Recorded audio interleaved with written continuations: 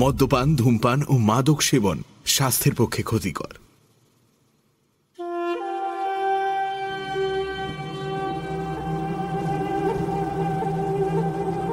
Sunday সাসপেন্সে আজ শমিতা দাশগুপ্তর গল্প মৌমাছির শোক।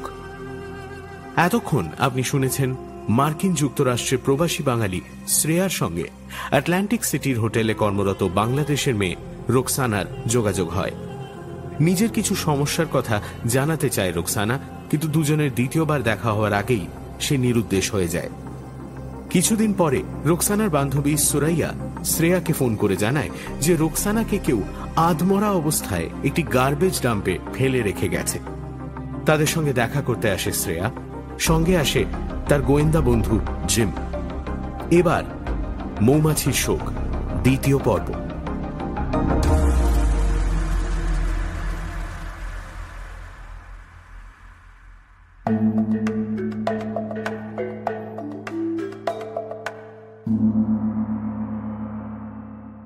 Miss Suri, I may not understand everything you say, কিন্তু আমি চেষ্টা করব।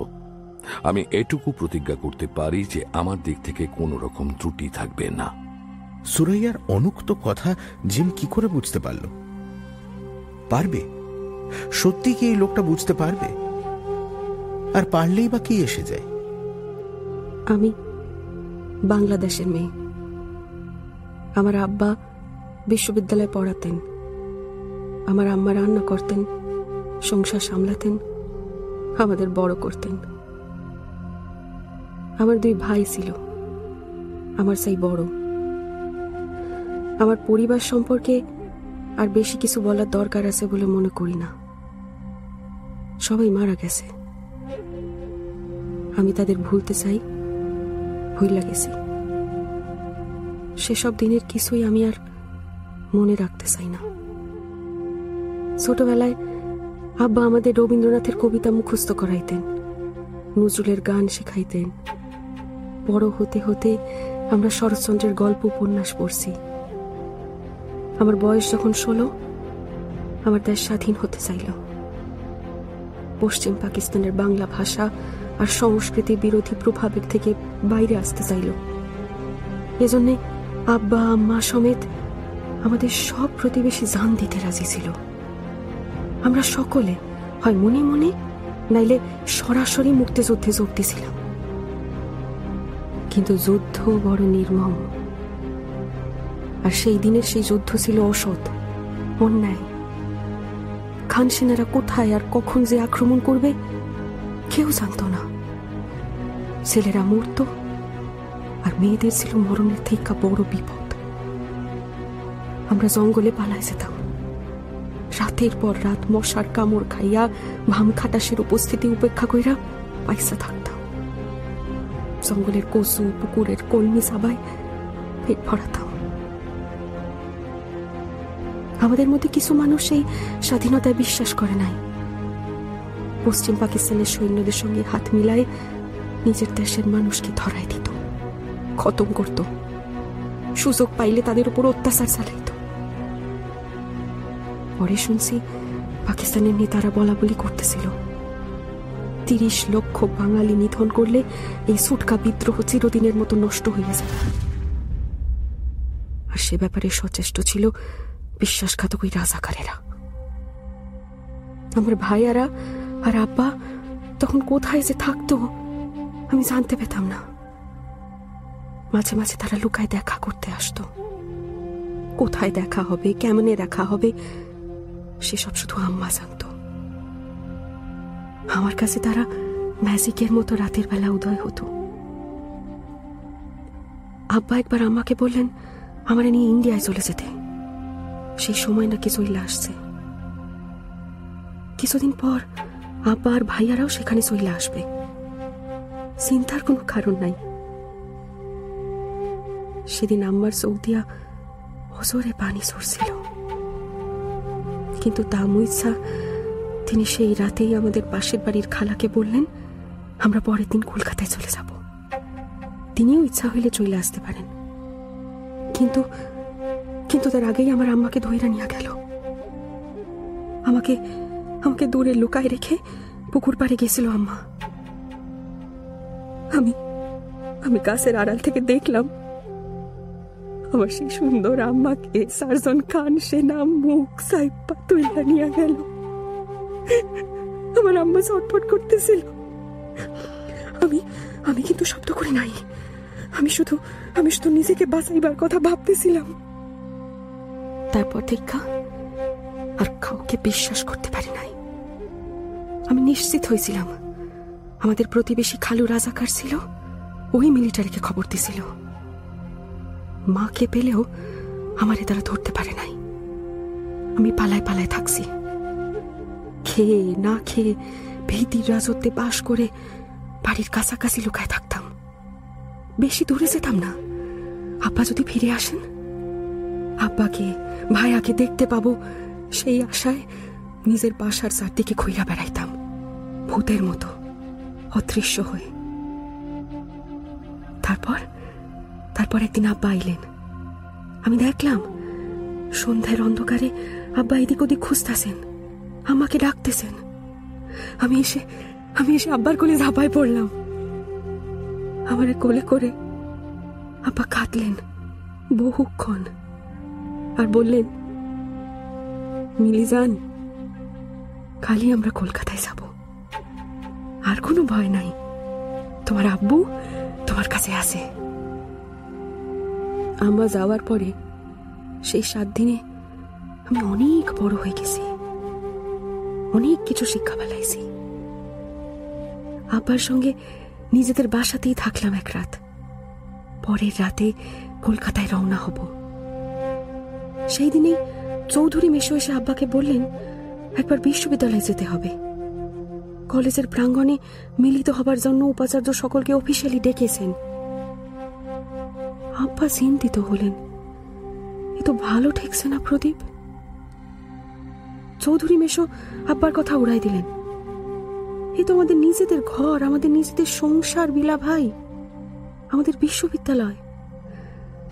আপনি বরং মিলিকে সঙ্গে নিয়ে চলুন। এ সময় মেয়েকে নিজের কাছে রাখাই ভালো। আমি তো ভাবছি শিমুকে নিয়ে যাব, অতটুকু মেয়েকে একা রেখে যেতে ভয় করে। আব্বা আমারে নিলেন না, কিন্তু নিজে তৈরি হলেন। বলে গেলেন আমি যেন বাসা থেকে বাইর না হই। উনি আসার পরে অন্ধকার হইলেই আমরা ভারতে চলে যাব। আবার চোখে মুখে ভয় ছিল। আমি বাসার দরজায় খিলাইটা লুকায় রইলাম।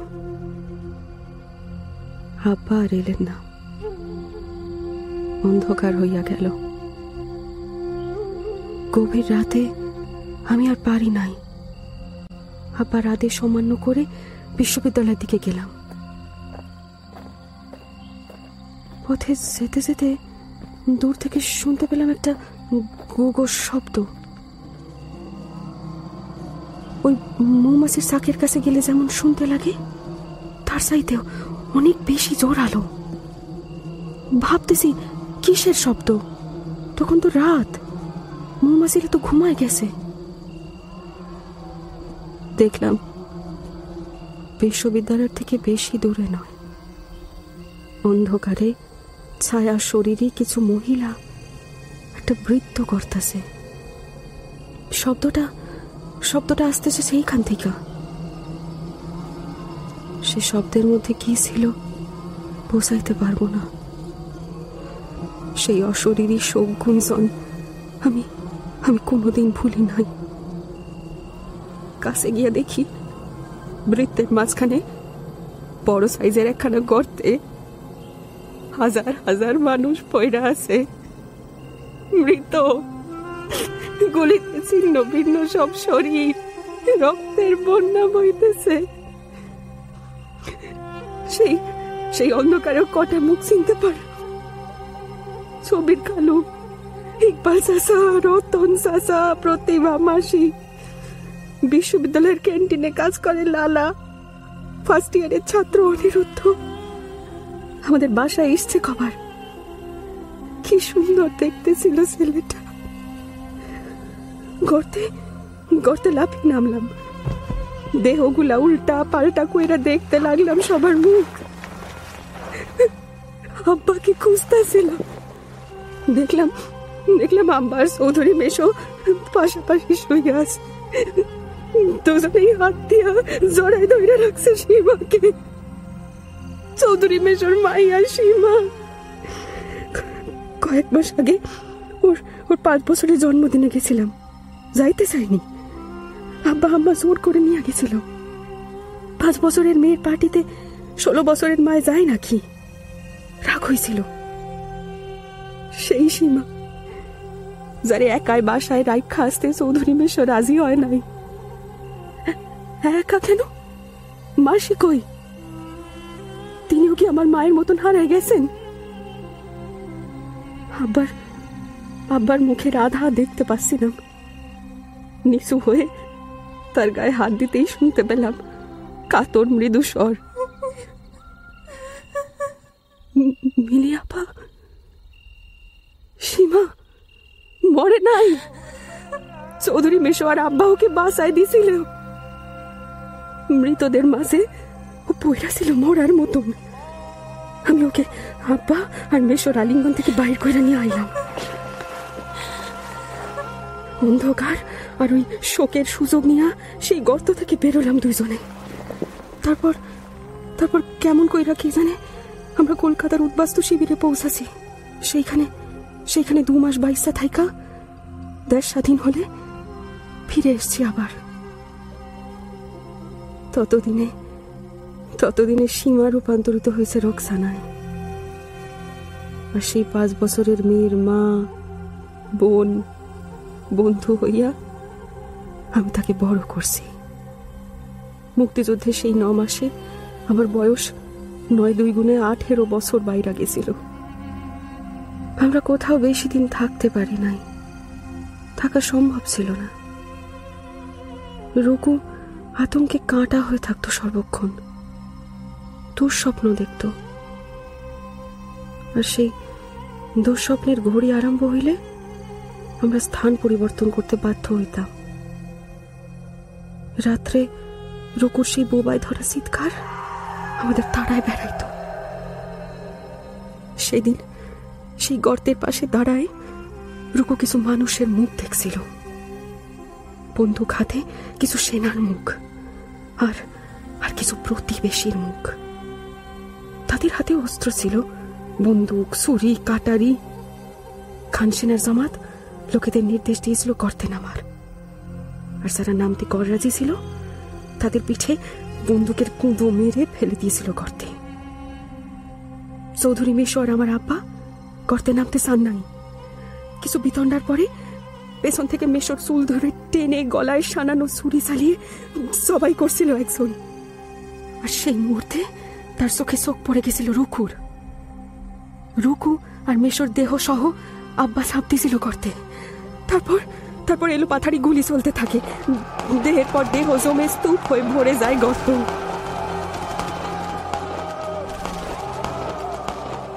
রুকুর দুঃস্বপ্নের নায়ক হলো ছুরি হাতের সেই লোকটা। রুকু সেই লোকটাকে ইবলিশ বলতো। দুঃস্বপ্নের সেই মুখ রুকু কোনোদিন ভুলে নাই। আমরা রুকুর দুঃস্বপ্ন থেকে পালায় বেড়াইতাম। কয়েক মাস পর স্থান পরিবর্তন করতে হতো, কারণ ইবলিশ ঘন ঘন কড়া নাড়ত রুকুর মনে দরজায়। আমার চেনা জানা আর কেউই ঢাকায় অবশিষ্ট ছিল না। কিছু খুন হয়েছিল, কিছু হারাই গেছিল, আর কিছু দেশ ছাড়ছিল। আমার পক্ষে একদিক থেকে সেই ভালো, বেশি প্রশ্নের সম্মুখীন হতে হয় নাই কখনো। অনেকে ভাবত রুকু আমার যুদ্ধ কন্যা। কেমন করে কে জানে। রুকুর বয়স তখন 5, অবশ্য রোগা শোকা বলে দেখতে লাগে বড় জোর 3। কেই বা তখন যুক্তি টুক্তির ধার ধারত। আমি একা মেয়ে, কে জানে কোথায় কি হয়েছে। আমার সঙ্গে কেউই বেশি মিশত না। আমি রুকুকে বেশি পড়াশোনা করাইতে পারি নাই। যা সামান্য পড়াশোনা করছিল তা আমারই কাছে। আমি আর কতটুকু জানি। সেই 16 বছরের পর থেকে আমি তো রোজগারই করতেছি, দুটো পেট ভরাইতে হইছে। রুকুর জন্য কিছুই করতে পারি নাই আমি, শুধু তাকে বাসায় রাখছি। প্রতিজ্ঞা করছি যে কোনো পরিস্থিতি থেকে ওরে আমি রক্ষা করব। আমি তখন একটা কাপড়ের দোকানে কাজ করি। একদিন বাসায় ফিরে দেখি রুকু ঘরের কোণে বইসা আছে, চোখের দৃষ্টি উন্মাদের, কথা বলতে পারতেছে না। অনেক কষ্টে মুখ থেকে বার করলো, বাসা থেকে বের হয়ে সে গেছিল রাস্তার মোড়ের দোকানে মুড়ি কিনতে। ফেরার পথে হঠাৎ ইবলিশকে দেখে, আর তাকে দেখেই রুকু রাস্তায় অজ্ঞান হয়ে পড়ছিল। কোনো রকমে বাসায় ফিরে খিল দিছে। রোকসানার আতঙ্কের মাত্রা এত বেশি যে প্রথমে কথাটা আমি বিশ্বাস করতে পারি নাই। ছুটে ছুটে আমিও তো ক্লান্ত হয়ে পড়ছিলাম। সব ছেড়ে আবার বাইর হইয়া পড়তে ইচ্ছা করতেছিল না। রুকুর পর বিরক্ত হইলাম। রুকু বাইরে যাওয়া একেবারেই বন্ধ করে দিছিল, কথাও বলতো না। এর কয়দিন পর কাজে যাওয়ার সময় সামনের মণিহারি দোকানে দাঁড়ায় কি যেন কিনতেছি, শুনলাম এক অজানা লোক রিক্সাওয়ালাদের জিজ্ঞাসা করতেছে সেখানে সীমা চৌধুরী নামে কেউ থাকে কিনা। বলতেছে তার বয়স বছর 9, ফর্সা রং, ঘন কালো চুল, গালে বড় তিল। আমি ক্ষেপে উঠছিলাম। লোকটারে আর চোখে দেখে রাখলাম। এই কি রুকুর ইবলিশ? তার পরের দিনও দেখলাম লোকটা আমাদের পাড়ায় ঘুরঘুর করতেছে, তো একজনের সঙ্গে কথা বলতেছে। আমি আর রিস্ক নিতে পারি নাই। সেই রাতেই রুকু আর আমি আবার নিরুদ্দেশের পথে বাইর হইলাম।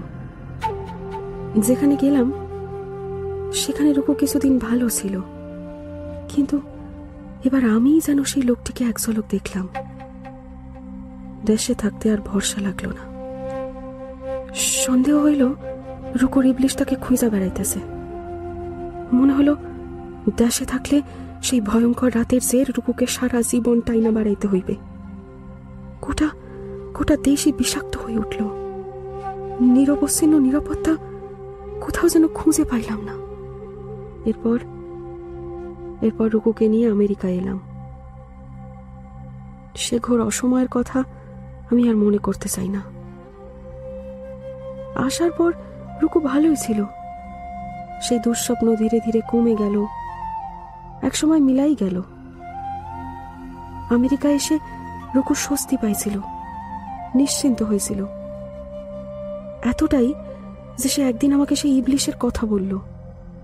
এতদিন তাকে শুধু ইবলিশ বলেই জানতাম, এখন জানলাম সে রুকুদেরই প্রতিবেশী ছিল। রুকু তাকে আলী চাচা ডাকত, চৌধুরী মেশোর বন্ধু। সেই ইবলিশই রুকুর সামনে মেশোর গলার নলি কেটেছিল। সেই রাতে চৌধুরী মেশোর গলায় ছুরি চালাবার মুহূর্তে রুকুর ফ্যালফ্যালে বিস্মিত চোখ তার চোখেই পড়েছিল। এদেশে থেকে রুকুর ভয়টা উধাও হয়ে গেল। ও আবার স্বপ্ন দেখা আরম্ভ করছিল, স্বপ্ন দেখছিল আমেরিকার নাগরিক হবে, ভালো কাজ করবে, অনেক রোজগার করবে, হয়তো একটা সংসারও হবে। সেই জন্যই সে আপনার সাথে কথা বলছিল আপা। সেই জন্যেই আপনাদের সংস্থায় সাহায্য চাইছিল। রোয়ান্ডার নিকিকে অনুসরণ করে রুকু অ্যাসাইলাম প্রার্থনা করবে। সে যে ভয়ানক অভিজ্ঞতার মধ্যে দিয়ে গেছে, আর দেশে ফিরে গেলে তার যে জীবন সংশয় হইতে পারে, এইসবের ভিত্তিতে সরকারের কাছে অ্যাসাইলাম চাইবে বলে ঠিক করছিল। আমারেও তার স্বপ্ন থেকে বাদ দেয় নাই। কিন্তু রবিবার রাত্রে আপনাদের সম্মেলন মিটে যাওয়ার পরে অ্যাপার্টমেন্টে গিয়া দেখি সেই আগের রোকসানা ফিরে আইছে। ঘরের কোনায় বসে রুকু কাঁপতাছে, কিন্তু এবারে তার কথা বন্ধ হয় নাই। আমারে কইল, মিলিয়াপা, ইবলিশ এখানেও আইসা গেছে, আমাদের আর কোনো উপায় নাই, আবার পালাইতে হইব। আমি বিশ্বাস করি নাই। যদিও বা সে সেখানে আইসা থাকে, আমেরিকার মাটিতে আমাদের কি করতে পারে। মনে করছিলাম এবারে সত্যি রুকুর মনের ভুল হয়েছে। বিদেশে এত দূরে, সেই লোকটা আসবে কেমন কইরা? আর এখন তো তার বয়স 70-এর কোঠায়, হয়তো মইরাই গেছে। তাছাড়া একটা বুইড়া লোক কি করবে আমাদের? আমি রুকুকে বলছিলাম, তাই যদি হয় বারবার মরার চেয়ে একবার মরাই ভালো। দেখাই যাক না সে কি করে। ভালোই তো, তাকে পাইলে আমাদের আসাইলামের কেস হয়তো আরো পোক্ত হইবে, আরো জোরদার হইবে। চাই কি আমেরিকান কোর্টে ইবলিশের বিরুদ্ধে আমরা যুদ্ধকালীন অত্যাচার আর মানবিক অধিকার ভঙ্গের মামলা দায়ের করতে পারি। আমি তাকে সাহস দেওয়ার জন্য সেই সব বলেছিলাম। জানতাম এসব কিছুই আমরা করতে পারুম না, কিন্তু কিন্তু রুকু হারিয়ে গেল, আর তাকে ফিরে পেলাম এই অবস্থায়। এসব কি কাকতালীয়, নাকি সত্য সত্য ইবলিশ রুকুকে খুঁজে পেয়েছে? সুরাইয়ার কথার শেষে শ্রেয়া আর জিম দুজনেই স্তব্ধ। এরপর আর কি বলা থাকতে পারে? সুরাইয়ার গল্পের ভারে দুজনের মন নুয়ে পড়েছে। দুটি মেয়ের অসামান্য সাহসিকতা, নির্ভেজাল বাঁচার জেদ ওদের অভিভূত করছিল। একটুখানি নিশ্চয়তার আশায় এই দুটি মেয়ে কি দৃঢ় যুদ্ধ চালিয়ে যাচ্ছে। এদের হেরে যেতে দেওয়া চলে না। এদের হার হবে মানবিকতার হার। জিমের মনের মধ্যে কি ঘটছিল কে জানে। সে আশ্বাস দিল, miss Suri, you can be assured I will do everything in my power. আমি যেমন করে পারি আপনাকে সাহায্য করব। I will try to keep you safe. Miss Rocky কি আপনাকে বলেছিলেন তিনি কোথায় ইবলিশকে দেখেছিলেন? Where did she see the devil? না, কিছুই জানি না। আমাকে কিছুই বলে নাই। I was angry with her. মনে হইতেছিল তার জন্য আবার আমাদের রাস্তায় বাইর হইতে হইব। আমি কিছু জিজ্ঞাসা করি নাই। আচ্ছা, সেই শয়তান বঙ্গ সম্মেলনে যোগ দিতে এসেছিল নাকি? আমাদের মধ্যে ছিল, আমাদের সঙ্গে একই হোটেলে থেকেছে। আপা, আমার তো তাই ধারণা। নইলে সেই সময় রুকু তাকে দেখবে কেমন কইরা? তাদেরই একজন, তাদেরই মতোই বঙ্গ সম্মেলনে এসেছে, আনন্দ করছে, আড্ডা মারছে, অথচ তার আসল পরিচয় কেউ জানে না। কেউ সেই বিশ্বাসঘাতককে চিনতে পারেনি। রক্তের দাগ ধুয়ে যায়, রক্তে রাঙা জামা কাপড় ফেলে দেওয়া যায়। হাজার মানুষের রক্ত, সে যত গাঢ়ই হোক না কেন, কারোর গায়ে 20-22 বছর লেগে থাকে না। শরীর নশ্বর, পোড়ালে তা ছাই হয়ে যায়। কিছুদিন পরে ছাইটুকুও অবশিষ্ট থাকে না। মাটির তলায় পুঁতে দিলে গোটা শরীরই মাটি হয়ে যায়। কোনো সাক্ষী থাকে না, কারণ মনে থাকে না। শুধু যাদের রক্ত ঝরল তাদের আপনজনেরই বুকের ফাঁক আর কোনোদিন ভরাট হয় না। শুধু তারাই মনে রাখে। তাদের মনে রক্তের দাগ স্থায়ী হয়ে ওঠে। সেই রক্তের শিকল তাদের জড়িয়ে বাঁধে। স্মৃতির সেই কঠিন ফাঁদ ছিঁড়ে সহজে বের হওয়া যায় না। Can you find out something for me? সেদিন মিস রকি যেসব ঘর পরিষ্কার করেছিলেন তার একটা লিস্ট আমাকে জোগাড় করে দিতে পারবেন?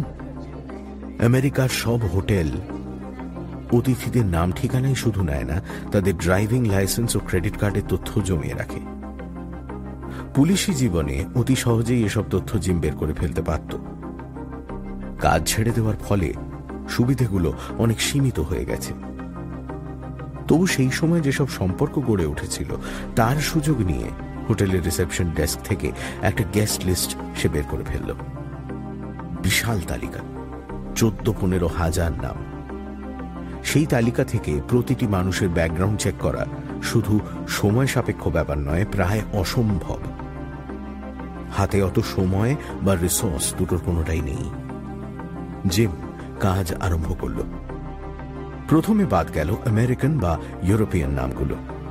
এরপর শ্রেয়ার সাহায্যে চীনা, ভারতীয়, বাঙালি অভিবাসীদের নাম বাদ দিল। কিন্তু শয়তানটা যদি এদেশে এসেই থাকে, তাহলে নাম পাল্টে ভারতীয় বা হিন্দু বলে পরিচয় দেওয়া কি এমন কঠিন কাজ? সে চান্স কম। That is too difficult to achieve. Passport এবং আমেরিকার ভিসা যথেষ্ট খোঁজ খবর করে দেওয়া হয়। এত সহজে নাগরিকত্ব বা নিজের পারিবারিক পরিচয় বদলে দেওয়া যায় না। বাদ গেল বাংলাদেশি মহিলা অভিবাসীরা। সুরাইয়া আর তার সঙ্গীদের সাহায্য নিয়ে জেমে গেল। সব নাম ছেঁকে শেষে 5টি লোককে তার সন্দেহজনক মনে হলো, কিন্তু খুঁটিয়ে তল্লাশি চালিয়ে মনে হলো তারা সকলেই বেকসুর।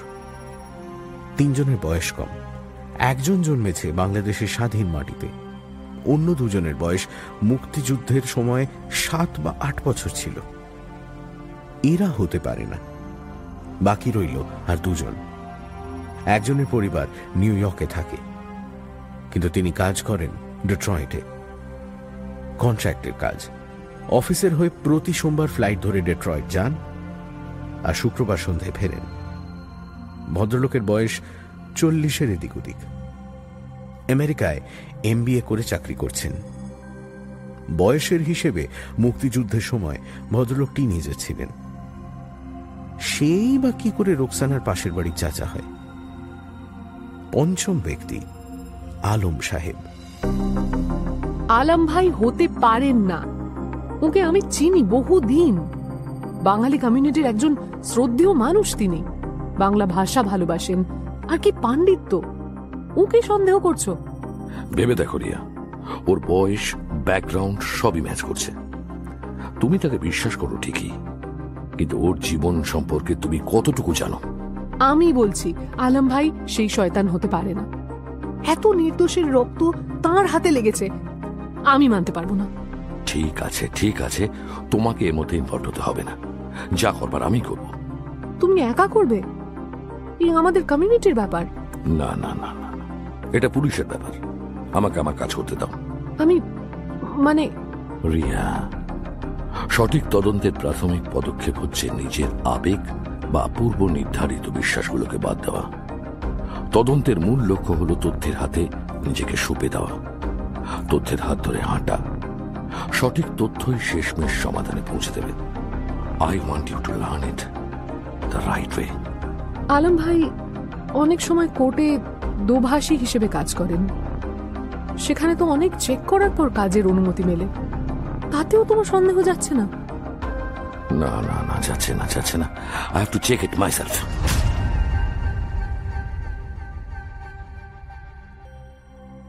জিমের তদন্তের প্রকৃতি বা অগ্রগতি সম্পর্কে শ্রেয়া আর কিছু জানতে পারল না। বেশিরভাগ তথ্যই চেপে রাখতে আরম্ভ করল জিম। চাপা অভিমানে শ্রেয়াও আর এসব নিয়ে কোনো প্রশ্ন করল না। কয়েকদিন পরে সুরাইয়ার ফোন এলো।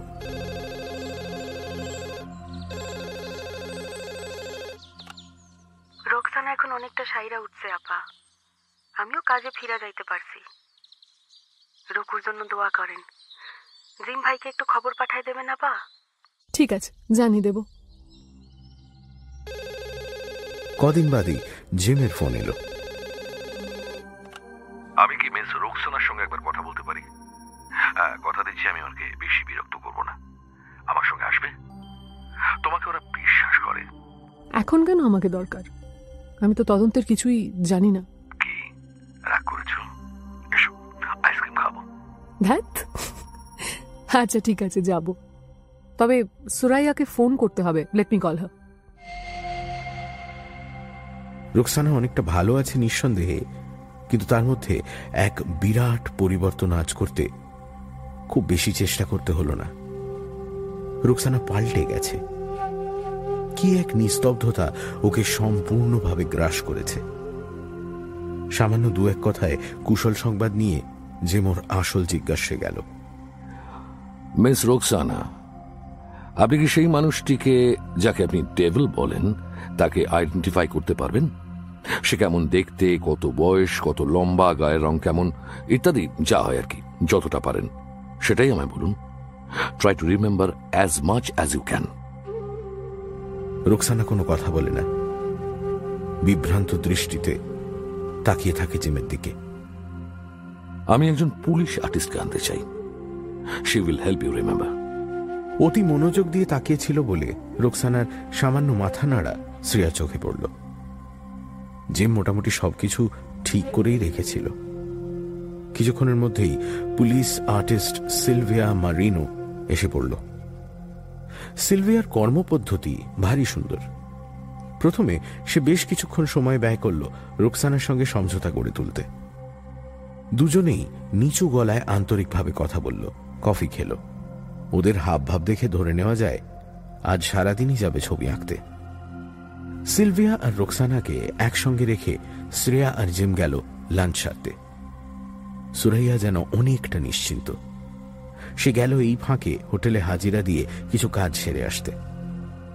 আজ অবশ্য কাজের রস্টারে তার ডিউটি নেই, কিন্তু রোকসানার রয়েছে। রোকসানার কাজের দায়িত্ব সুরাইয়া এখনো পালন করে চলেছে। ঠিক হলো বিকেল 4টে নাগাদ সকলে একজোট হবে তাজমহল হোটেলের বেসমেন্টে হিটিং কুলিং রুমে। তার আগেই ছবিটা সম্পূর্ণ হয়ে গেলে জিমকে ফোনে জানাবে সিলভিয়া। হোটেলের বেসমেন্ট ওদের মিটিংয়ের পক্ষে আদর্শ জায়গা। সেখানে লোক চলাচল নেই বললেই চলে। সারা হোটেলের শীতাতপ নিয়ন্ত্রণের জন্য বড় বড় বয়লার আর এয়ার কন্ডিশনিং মেশিনে ভরা ঘর। শব্দ বেশি, কিন্তু লোক চলাচল কম। কেবল মেশিন ব্রেকডাউন হলেই মেকানিকরা সেখানে আসে সারাতে। অবশ্য রুটিন মেইনটেনেন্সের কাজেও সপ্তাহে 1-2বার কাউকে না কাউকে সে ঘরে নামতে হয়। এমার্জেন্সি না হলে বিকেলের দিকে কাজ হয় না, তাই বিকেলে ওরা নিশ্চিন্তে কথা বলতে পারবে। জিম আর শ্রেয়া লাঞ্চ খেতে খেতে রোকসানার ব্যাপারটা নিয়ে চাপা গলায় কথা বলল। শ্রেয়া ভেবে পেল না ইবলিশের প্রতিকৃতি সিলভিয়া কেমন করে আঁকবে। নিজের দুঃস্বপ্নকে দূরে সরিয়ে রাখতে গিয়ে রোকসানা তো কিছুই মনে করতে চায় না। প্রায় 4টে বাজে, তখনও সিলভিয়া ফোন করেনি। জিম বলল মিস সুরাইয়ার সঙ্গে আর একবার কথা বলা তার দরকার। তার মানে তাজমহলে ফিরে গিয়ে সুরাইয়াকে খুঁজে বের করতে হবে। কিছু একটা গোলমাল আছে, সমীকরণটা কিছুতেই মিলছে না।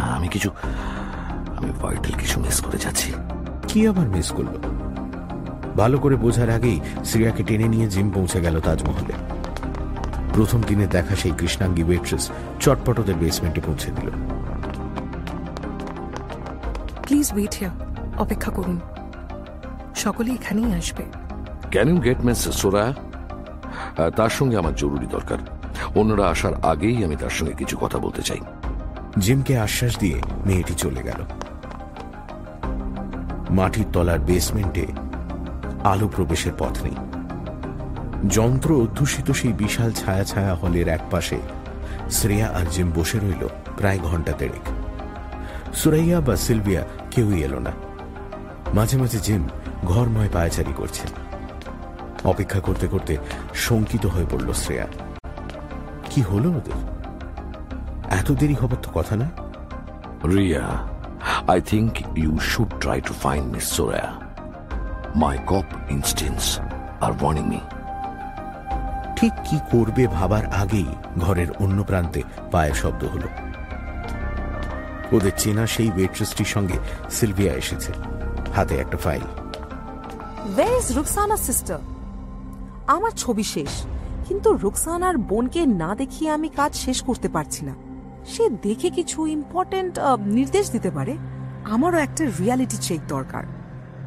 সে কি আসবে না? না, আমি আর অপেক্ষা করতে পারছি না। ছবিটা দেখাচ্ছেন না কেন? মিস সোরা পরে এসে দেখবে। Let's find her. চলো তাকে খুঁজে বের করি। I have to mind her privacy rights. সেই কৃষ্ণাঙ্গী মেয়েটি চলে যায়নি, ওদের কথা শুনছে হাঁ করে। সিলভিয়া, জিম, শ্রেয়া আর সেই মেয়েটি মিলে একটা সার্চ পার্টি তৈরি করল।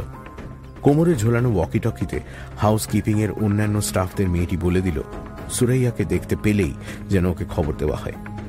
সুরাইয়াকে যেন বলা হয় মিস্টার জিম ওর সঙ্গে দেখা করতে চায়, সবাই ওকে খুঁজছে।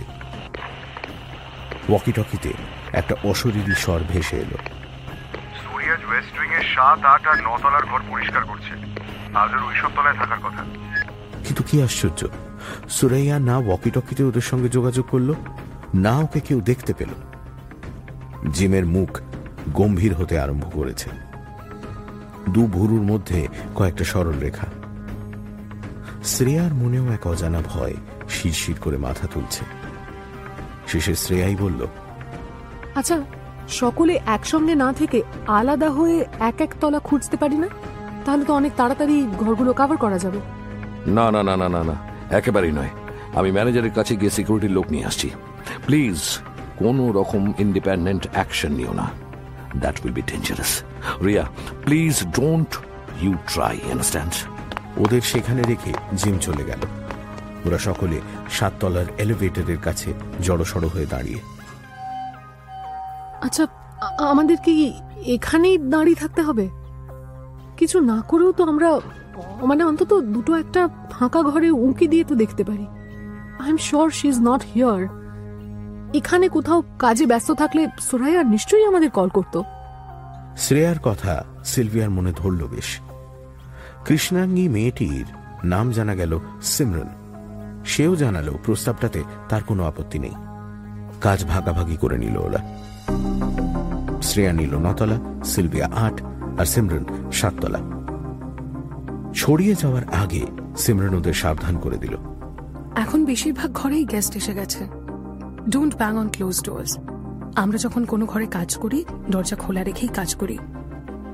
সুরি যদি কোনো ঘরে কাজ নিয়ে আটকে থাকে, ওকে বাইরে থেকে দেখতে পাবে। No need to knock if a door is shut. 9 তলার এলিভেটর থেকে নেমে শ্রেয়া দুদিকে তাকালো। ইংরেজি এইচের কায়দায় দুটো দীর্ঘ করিডোরের মাঝে 4টে এলিভেটরের অবস্থান। করিডোরের দুপাশে ঘর। শ্রেয়া ডান দিকের করিডোর ধরে ছুটতে আরম্ভ করল। হাতে বেশি সময় নেই। জিম ফিরে আসার আগেই যদি সুরাইয়াকে পাওয়া যায়, কাজ অনেক সহজ হবে। সব ঘরের দরজাই বন্ধ। তাছাড়া করিডোরের কোথাও টাওয়েল, সাবান, জলের বোতল নিয়ে মেয়েদের ঠেলাগাড়িও নেই। তাও শ্রেয়া দৌড়ে সব ঘরের দরজায় উঁকি দিয়ে দেখতে লাগলো। সবই ঠেসে বন্ধ করা, ভেজানো পর্যন্ত নয়। তার মানে ডান দিকের করিডোরে সুরাইয়া নেই। এবার শ্রেয়া বাঁ দিকের করিডোরে এলো। করিডোরের শেষ প্রান্তে দেওয়ালের কাছে একটা মেজ ট্রলি দাঁড়িয়ে। আশায় আন্দোলিত শ্রেয়া ছুট লাগালো সেদিকে। কাছে আসতে আসতে নজরে পড়ল ঠেলাটা অগোছালো।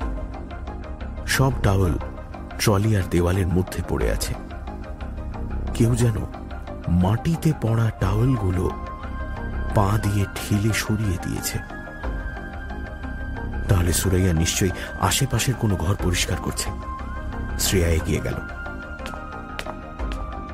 ট্রলিটার দিকে এগোতে এগোতে খেয়াল হলো হৃৎপিণ্ডের ধুকপুকুনি কানের পর্দায় ঢোল পেটাচ্ছে। মাথার মধ্যে চাপ, দৃষ্টি খোলা, হাত পা থরথরে। শ্রেয়া দেখতে পাচ্ছে মাটিতে পড়া তোয়ালে দিয়ে ভয়াবহ কিছু ঢাকা রয়েছে। শ্রেয়ার শরীর, মন টুকরো টুকরো হয়ে ভেঙে পড়ছে। কয়েকটা আঙুল, একটা হাতের পাতা বের হয়ে আছে তোয়ালের নিচ থেকে। শ্রেয়া 2 হাতে ঠেলে তোয়ালের ডাঁই সরিয়ে দিল। দেওয়াল আর ট্রলির ফাঁকে মাটিতে পড়ে রয়েছে সুরাইয়া। ডান পাটা এক অদ্ভুত ভঙ্গিতে দুমড়ে মুচড়ে বেঁকে রয়েছে শরীরের পেছনে। 2 চোখ বিস্ফারিত, দাঁতের ফাঁকে ফোলা জিভ সামান্য দেখা যাচ্ছে। সুরাইয়ার গলায় পোঁচ পোঁচ কালচে নীল বেষ্টনী। দেহে যে প্রাণ নেই তা কাউকে বলে দিতে হয় না। শ্রেয়ার গলা থেকে যে কখন তীক্ষ্ণ চিৎকার বের হলো তা সে নিজে শুনতেই পেল না। খেয়াল হলো যখন জিমের শক্ত 2 হাত ওকে সুরাইয়ার পাশ থেকে টেনে তুলছে। ওকে জড়িয়ে ধরে সিলভিয়া সরিয়ে নিয়ে গেল আরো দূরে। হোটেলের সিকিউরিটি পুলিশ ততক্ষণে এসে পড়েছে। লোকাল পুলিশও এসে গেল।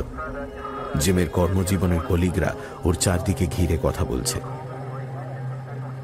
হোটেলেরই এক ফাঁকা ঘরে বসে আছে শ্রেয়া, সিলভিয়া আর রোকসানা। রোকসানা কখন এসেছে শ্রেয়া জানে না। প্রাথমিক জিজ্ঞাসাবাদ হয়েছে, পরে আরো বিশদ প্রশ্ন আসবে। ঘটনার আবর্ত সকলকে হতবাক করে ফেলেছে। শুধু রোকসানার শুকনো চোখ দুটো জ্বলছে আগুনের মতো। সে কাঁদছে না, কোনো হাহুতাশ নেই, কিন্তু এক অজানা প্রতিজ্ঞা ওর মুখের পেশিতে ফুটে উঠেছে। হাতের ফাইলটা খুলতে খুলতে সিলভিয়া বলল, হয়তো সময়টা ঠিক নয়, কিন্তু না বলে পারছি না। তোমরা একবার রুকসানা স্মৃতির সেই ডেভিলকে দেখো। Perhaps there is a link to this. Jim এসে দাঁড়ালো শ্রেয়ার পাশে। সিলভিয়া তাদের দিকে এগিয়ে দিল সাদা কাগজে কালো চারকোল পেন্সিল দিয়ে আঁকা একটি মুখাকৃতি। সে কি? একে তো চিনি, I know him. Oh, yes, yes, yes. Oh my God. ছবির লোকটাকে জিম কয়েকদিন আগেই ইন্টারভিউ করেছে। সঙ্গে কমিউনিটি লিয়েজন হিসেবে শ্রেয়া ছিল। এই ভদ্রলোকই তো নিউ ইয়র্কে থাকেন, কিন্তু কাজ করেন ডেট্রয়েটে। কি যেন তার নাম? হ্যাঁ, জামাল আলী মন্টু। জিমের চোয়াল লোহার মতো শক্ত। রোকসানার দিকে তাকিয়ে সে জিজ্ঞেস করল, Miss, are you sure this is the man? এই আপনার ইবলিশ? প্লিজ টেক ইউর টাইম, তাড়াহুড়ো করো না, দিস ইজ ভেরি ইম্পর্টেন্ট। এই মুখ চিনতে আমার কোনদিন ভুল হইব না। এই মুখ আমি ভুলতে পারি না। হিরে সেই লোক। হতে পারে না, হতে পারে না। এই লোকটার বয়স তো 40-এর নিচে। সিলভিয়ার হাত থেকে ছবিটা প্রায় কেড়ে নিয়ে জিম ছুটে গেল তাজমহলের ফ্রন্ট ডেস্কে। Find this man. এ যেন হোটেল ছেড়ে চলে না যায়। We want him for questioning. Front ডেস্কের কম বয়সী মেয়েটা জিমের ব্যস্ততা দেখে ঘাবড়ে গেল। ইয়েস অফকোর্স, পুলিশ তো এসেই হোটেলের সব গেস্টকে আটকে রাখতে বলেছে। এই লোকটা এখনো চেক আউট করেনি, কেউ এখনো হোটেল ছেড়ে যায়নি। We will get him to you.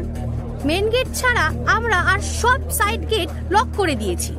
বলতে বলতেই মেয়েটির ওয়াকি টকিতে সিকিউরিটি অফিসারের গলা ভেসে এলো। পেছনের দরজা দিয়ে নাকি একজন গেস্ট বের হতে চেষ্টা করেছিল। বাধা দেওয়ায় তিনি জোর জবরদস্তি করে বেরিয়ে যেতে চাইছেন, চেঁচামেচি করছেন। সিকিউরিটি তাকে অ্যারেস্ট করেছে। জিম ছুটে গেল সেদিকে। তাজমহল থেকে পালাতে গিয়ে সিকিউরিটির কাছে ধরা পড়ল জামাল আলী মন্টু। নিউ ইয়র্কের এই লোকটিকেই জিম জিজ্ঞাসাবাদ করেছিল। শ্রেয়া আর জিম যখন তার সামনে গেল, আলী সাহেব চিৎকার বন্ধ করেছেন, কিন্তু তখনও রাগে ফোঁস করছেন। Why are you here? Why not? বঙ্গ সম্মেলনের সময় এখানে এসে বড় ভালো লেগেছিল। ঠিক করেছিলাম যদি কোনোদিন সুযোগ পাই আরেকবার ফিরে আসব। চলে এলাম একাই। এখানে এসে যে এই বিপদে পড়তে হবে তা ভাবিনি। আমাকে ঝঞ্ঝাটে জড়াচ্ছেন কেন? আমি বাঙালি ইমিগ্রেন্ট বলে। This is pure racism. আচ্ছা, আপনি কি মৃত মহিলাকে চিনতেন? Maybe from your country? No, কখনোই নয়। আমি তাকে কোনোদিনও দেখিনি। আমি শাদীশুদা লোক, অন্য মেয়ের সঙ্গে আমি। এই বদনাম আমাকে দেবেন না। হঠাৎ রোকসানার তীব্র চিৎকারে সচকিত হয়ে উঠল সবাই। ইবলিশ, ইবলিশ! এই ইবলিশটাই আমারে দৌড়ে নিয়ে গেছিল। রাত্রে বাসায় ফেরার সময় অন্ধকারে পেছন থেকে আমারে ফালাই দিল। এই ইবলিশটা আমারে ছুরি দিয়ে কাটছে, অত্যাচার করছে, প্রশ্ন করছে আমি কারে কারে বলছি সেই সময়ের কথা। তাদের নাম জানতে চায়, মারছে। এই নিশ্চয়ই চুরিয়া পারে খুন করছে। এইটাই সেই ইবলিশ। জামাল আলীর ওপর ঝাঁপিয়ে পড়ে রোকসানা তার চুল খামচে ধরল, টেনে ছিঁড়তে লাগলো জামা, নখ দিয়ে আঁচড়ে দিল মুখ। জিম এবং একজন পুলিশ অফিসার রোকসানাকে দু হাতে জড়িয়ে ধরে জামাল আলীর শরীর থেকে সরিয়ে নিল। রোকসানা তখনও চেঁচিয়ে চলেছে, গনি, ইবলিশ, গনি, গনি, গনি। ইবলিশ? আমি ইবলিশ না, ওইখানেই ভুল করলি। আমি ইবলিশ নই, তোর ইবলিশের বাচ্চা। তবে আমি ওই ইবলিশের মতো তোকে নখে টিপে মারতে পারি। ভাবছিলাম মরেই গেছিস, কিন্তু সেটা আমার ভুল। তো তুমি মন্টু ভাই, তুমি আলী চাচার ছেলে? মন্টু ভাই। ভাই? কে কে তোর ভাই? আমি তোর ভাই নই। ভাবছিলি সব ভুলে গেছি? তোর মনে আছে আর আমার মনে নাই? সেই গর্তের থেকে তুই যখন উঠে এসেছিলি, ভাবছিলি কেউ তোরে দেখে নাই? আমি ছিলাম, আমি দেখছি, আমি সেই স্মৃতি বয়ে বেড়াইতাছি। সেই গণহত্যার সাক্ষী তুমি। সুরি আপা আর আমার আব্বার খুন দেখছো, আমার সেখান থেকে বার হয়ে আসতে দেখছো তুমি? সেই দিন যা দেখছি তা কোনো মতেই মানতে পারি নাই। আমার আব্বারে আমি ঘৃণা করি, কিন্তু মানুষ কার ঘরে জন্মায় সে ব্যাপারে তার কোনো হাত থাকে না। আমার আব্বা খুনি, রাজাকার, কিন্তু আমি তার কি করতে পারি? যত তাড়াতাড়ি পারি এ দেশে পালায় আইছি, সেই সব স্মৃতি ভুলে থাকতে চাইছি। কে বলছিল তোদের এখানে আসতে? আমাকে ইবলিশ বলে চিনতে? আমার চেহারা আমার আব্বার মতো, সে কি আমার দোষ? সেই জন্য কি আমারে শাস্তি পাইতে হইবে? কি ভেবেছিস কি তোরা? কিন্তু আমি তো তোমার কিছু বলি নাই মন্টু ভাই। আমারে বলিস নাই? আমার আব্বার কুকীর্তির প্রচার করে থুতু সেটাইবি আর আমার গায়ে তার সিটা লাগবো না? এত বছর ধইরা কষ্ট কইরা যে জীবন আমি গড়ছি, এক সামান্য রাস্তার মেয়ের জন্য আমি তা নষ্ট হতে দিব? আমার মান, সম্মান, সামাজিক প্রতিষ্ঠা, পরিবার সব ধ্বংস হইয়া যাইবে না তোর এই গল্প ছড়িয়ে পড়লে? লোকে আমারে সাইরা দিবে ভাবছিস? নিজেরে বাঁচাতে আমি লড়াই করব না? কিন্তু আপনি রোকসানাকে চিনলেন কেমন করে? তাকে তো আপনি খুবই ছোট দেখেছেন। ওর বাগালের বড় কালো তিল। ছেলেবেলায় আমি ওরে খেপাতাম গালে ডাঁশ বসছে বলে। সেটা যাবে কোথায়? অবশ্য তখন সীমা ছিল। বঙ্গ সম্মেলনে আমারে এক লহমার দেখা মুখ ফসকে বইল্লা ফেলাইল ইবলিশ। আমার চেহারায় আমার আব্বারে দেখছিল আর আমি চিনছিলাম সীমার গালের তিল। সুরি আপারে তুমি মারলা কেন মন্টু ভাই? সে আমার দোষ নয়। আজ তো তোর কাজ করার কথা। আমি কারোর ক্ষতি করতে চাই নাই, শুধু নিজে বাঁচতে চেয়েছি, শুধু নিজে বাঁচতে চেয়েছি। নিথর ঘরের মধ্যে রোকসানার কান্নার শব্দ অজস্র মৌমাছির শোক গুঞ্জনের মতো গোঁ গোঁ করে ঘুরতে লাগল। জামাল আলী মন্টুর হাত দুটি পেছনে মুড়ে হাত কড়া লাগাতে লাগাতে ওশান কাউন্টি পুলিশ অফিসার বলল, Mr. Ali, you are under arrest for murder. You have the right to remain silent. Anything you say can and will be used against you in a court of law. You have the right to an attorney. If you cannot afford an attorney, one will be provided for you by the state at no expense to yourself. Do you understand these rights I have just read to you, sir?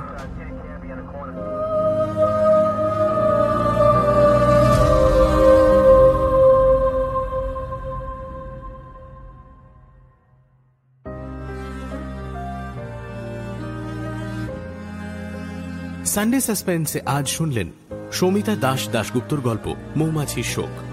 অমিতের চরিত্রে Deep Basu, Jamal Ali Montu, Anshuman Pal, Jim Rajiv Chatterjee, মেয়ে Susmita, front desk কর্মী Neha, police Richard, hotel security Agni, Sylvia Shelley, Olanda Madhurima, শ্রেয়ার চরিত্রে দেবী, সুরাইয়া এবং নিকির চরিত্রে গোধূলি এবং রোকসানার চরিত্রে রাফিয়াত রশিদ মিথিলা।